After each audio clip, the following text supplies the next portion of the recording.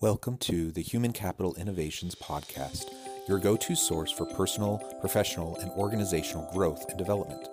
We hope you tune in often for all things people management, organizational development and change, organizational leadership, and social impact related. Maximize your personal and organizational potential with Human Capital Innovations Podcast.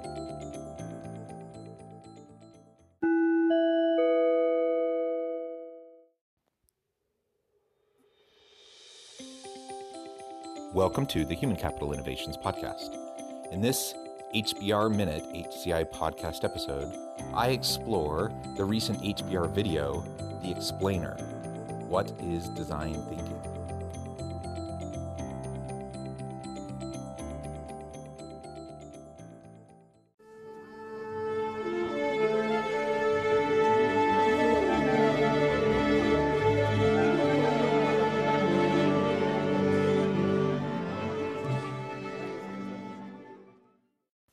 Welcome back to the Human Capital Innovations Podcast.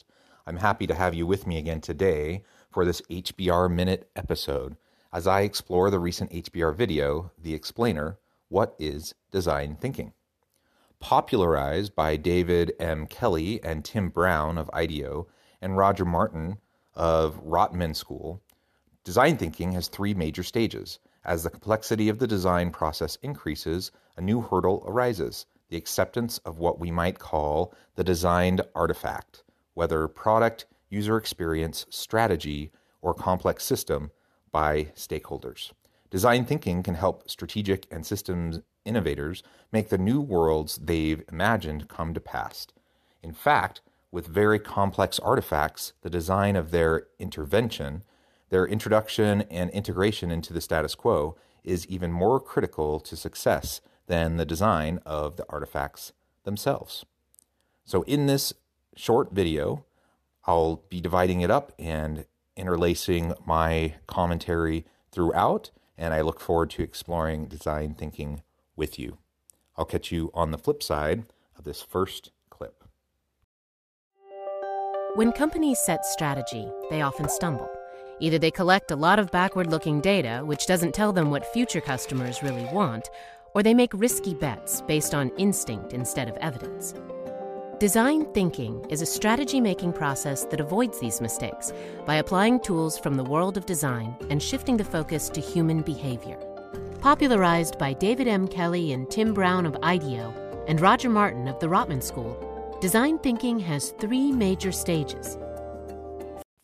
So before she goes into each of the three stages, she briefly introduces this idea of design thinking and using elements of the design process and using it for the strategic management process within organizations, particularly as you're trying to design new initiatives, new products and services, or new structures that might be able to innovate and help your organization to be successful.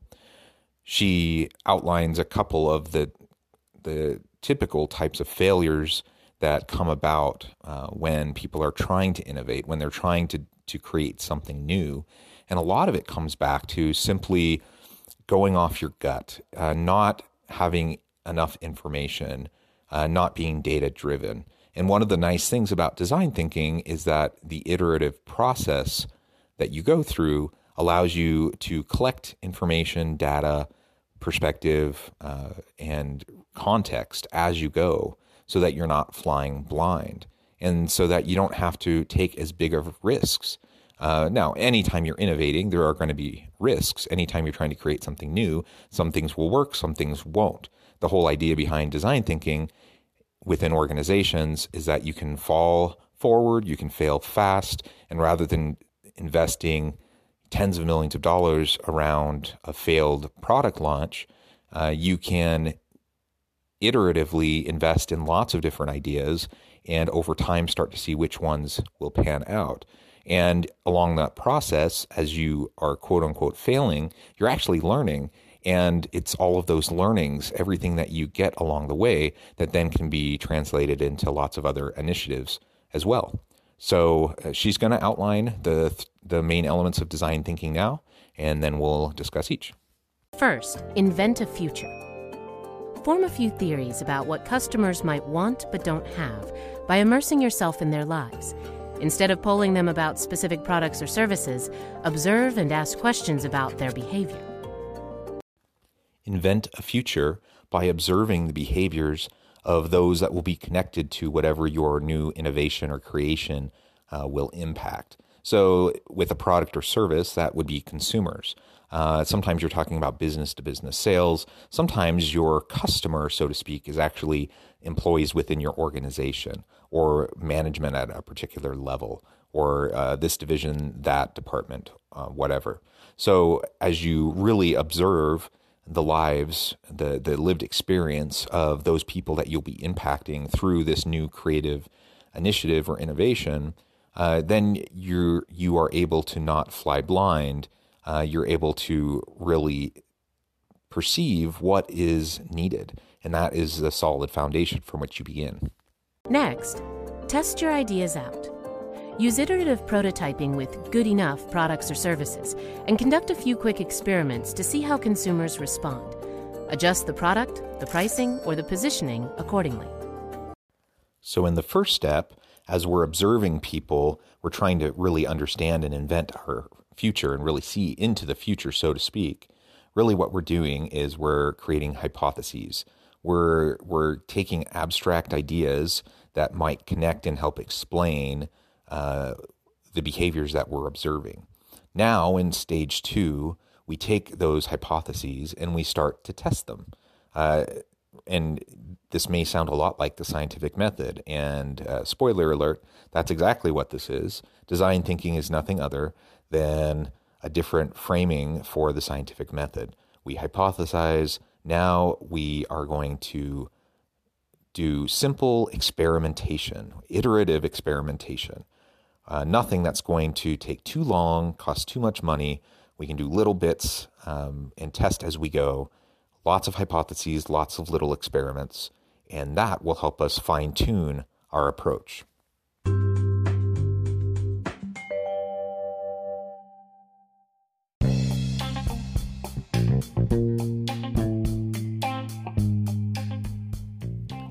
I'm excited to announce the publication of my new book from HCI Press, The Alchemy of Truly Remarkable Leadership: Ordinary, Everyday Actions that Produce Extraordinary Results. Consider how the nature of work has shifted over the past 50 years. With increased globalization, rapid technological advancement, and the shift in economic composition, the average job of today looks very different than the average job of 50 years ago. What will the jobs and organizations of tomorrow look like? Moreover, what does this all mean for organizational leaders? What are the core competencies and capabilities of organizations and their leadership that are prepared for continued disruption and geopolitical and socioeconomic shifts? Regardless of what the future holds, increasingly, leaders need to be socially minded, data-driven, decisive, champions of talent, and disruptors of the traditional notions of leadership, teams, organizations, and work. The Alchemy of Truly Remarkable Leadership will help you to explore your own leadership competencies and capabilities and consider ways to apply and implement them into your workplace and personal life. I'm excited to share my insights with you.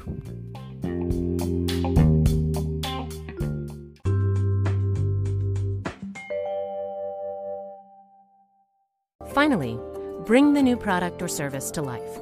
When you've got a winner, identify the activities, capabilities, and resources your company will need to actually produce, distribute, and sell it. Once you've hypothesized, tested, and identified those areas that are going to work and those areas that aren't going to work as well, you fine-tune, you go through that iterative process and using feedback loops to rehypothesize, retest over and over and over again. We redo those first couple of steps over and over. And as we refine it, now we move into implementation. So the third step is that we have to think through the logistics of taking this to market, taking the product or service to the consumers, taking the new policy or practice or the new tech transformation, the new change initiative to our employees, whatever the case may be, that we need to figure out how we're going to implement it. And we all know how difficult that can be. And it's important to continue the feedback loops because we need to have a way of assessing the impact of what we're doing, whether it's a new product or service, or it's a new policy, program, or initiative within our organization. And we need to assess it, collect data. We need to have a sustainability plan. We need to understand how it is moving forward. And the iteration approach needs to continue.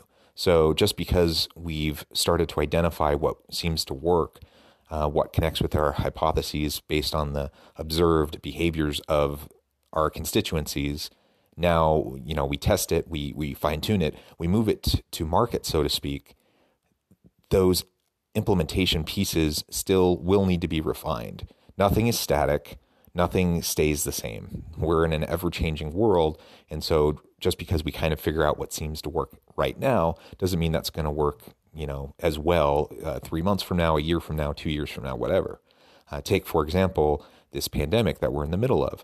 Nobody saw this coming, and so you look back in the late fall of 2019, and an approach that may have worked very well using the design thinking process, using the scientific method, trying to understand how to take it to market. It worked very well back then, and then all of a sudden we find ourselves in late March and it doesn't work anymore.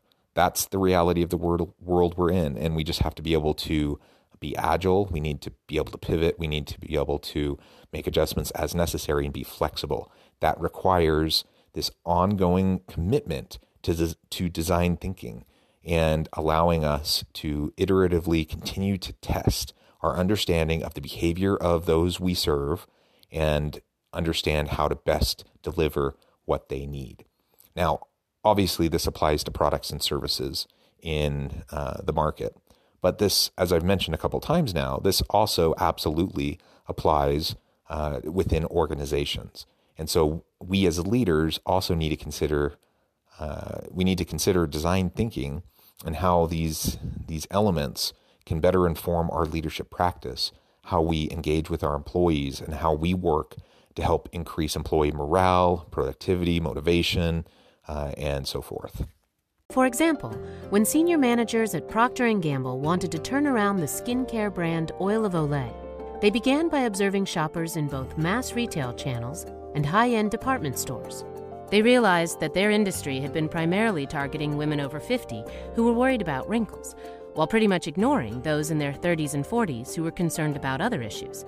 This was a huge market to be captured. So P&G experimented with new formulations that would tackle multiple skincare goals, then tested different prototypes, price points, and store displays. Finally, the company launched a series of new premium yet broadly distributed products that were well received by a wide range of consumers. I love this Procter & Gamble example with Oil of Olay. A very simple example, but it illustrates how a really successful product line becomes a bit outdated. And so just because something has been successful in the past, sometimes you need to pivot, sometimes you need to reinvent it. And that's exactly what they did. Through iterative experimentation, they were able to figure out different formulations for different forms of lotions to meet different needs for different populations, for different target demographics. They were also able to iteratively test out price points, display features, and ultimately how they can interact with their consumers. And they did this by observing consumers. Who would have thunk it, right? Now, the exact same process would need to happen anytime we're trying to successfully guide a change initiative within an organization, for example. If I want to go about a tech transformation within my organization, a digital transformation, or perhaps I have some new strategy that the organization needs to start to follow, and I need to generate buy-in amongst all levels of the organization. So we start to implement new policies, practices, and procedures. We start to implement new approaches to how we hire and retain our people. We have new approaches to how we go about performance management. All of these different elements, of what we typically talk about in terms of organizational leadership, absolutely can and should still utilize design thinking, just the exact same way that Procter & Gamble did in the brief example that was shared. Through iterative experimentation and close observation of our people, we as leaders can lead more effectively and meet the needs of our people. By using imaginative, human-centered problem solving, design thinking can help you unlock new markets and identify new strategies. I really like the way she frames that at the very end. Imaginative, human-centered problem solving. That is exactly what it is. It's the scientific method from a human-centric approach, that we are looking at people and their behaviors. We're closely observing, and we're not getting too disconnected from the end user, from key constituencies, key stakeholders, whoever they may be as they relate to our organization. And as an organizational leader, I need to recognize and always remember that the end user, so to speak, as it relates to my leadership, are the people on my team. How are they performing? Do they have the tools, the resources that they need to be successful? Do I create an environment where they can innovate, where they can be creative? Do I create an environment where they can fall forward and fail fast, where they can go through iterative learning, which means there's going to be quote unquote failure along the way? Do I create a safe place where that can happen? Because if not, design thinking won't happen in my own work with my people, and it certainly won't happen within my people as they try to bring products and services to the market. So I think design thinking is a very straightforward yet powerful way for us to conceive of how we can better bring about change within organizations and change within markets. As always, thank you for joining me for this episode of the Human Capital Innovations Podcast. I hope you stay healthy and safe. I hope you can find meaning and purpose at work each and every day. And I hope you have a great week.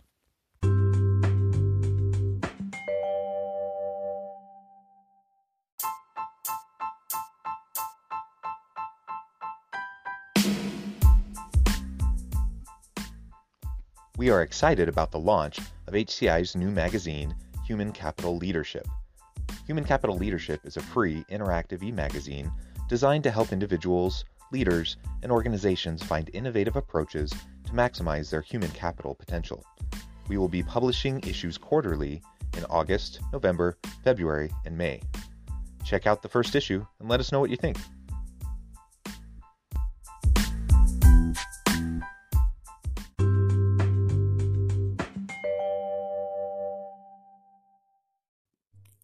Thanks again for joining us for this episode of the Human Capital Innovations Podcast.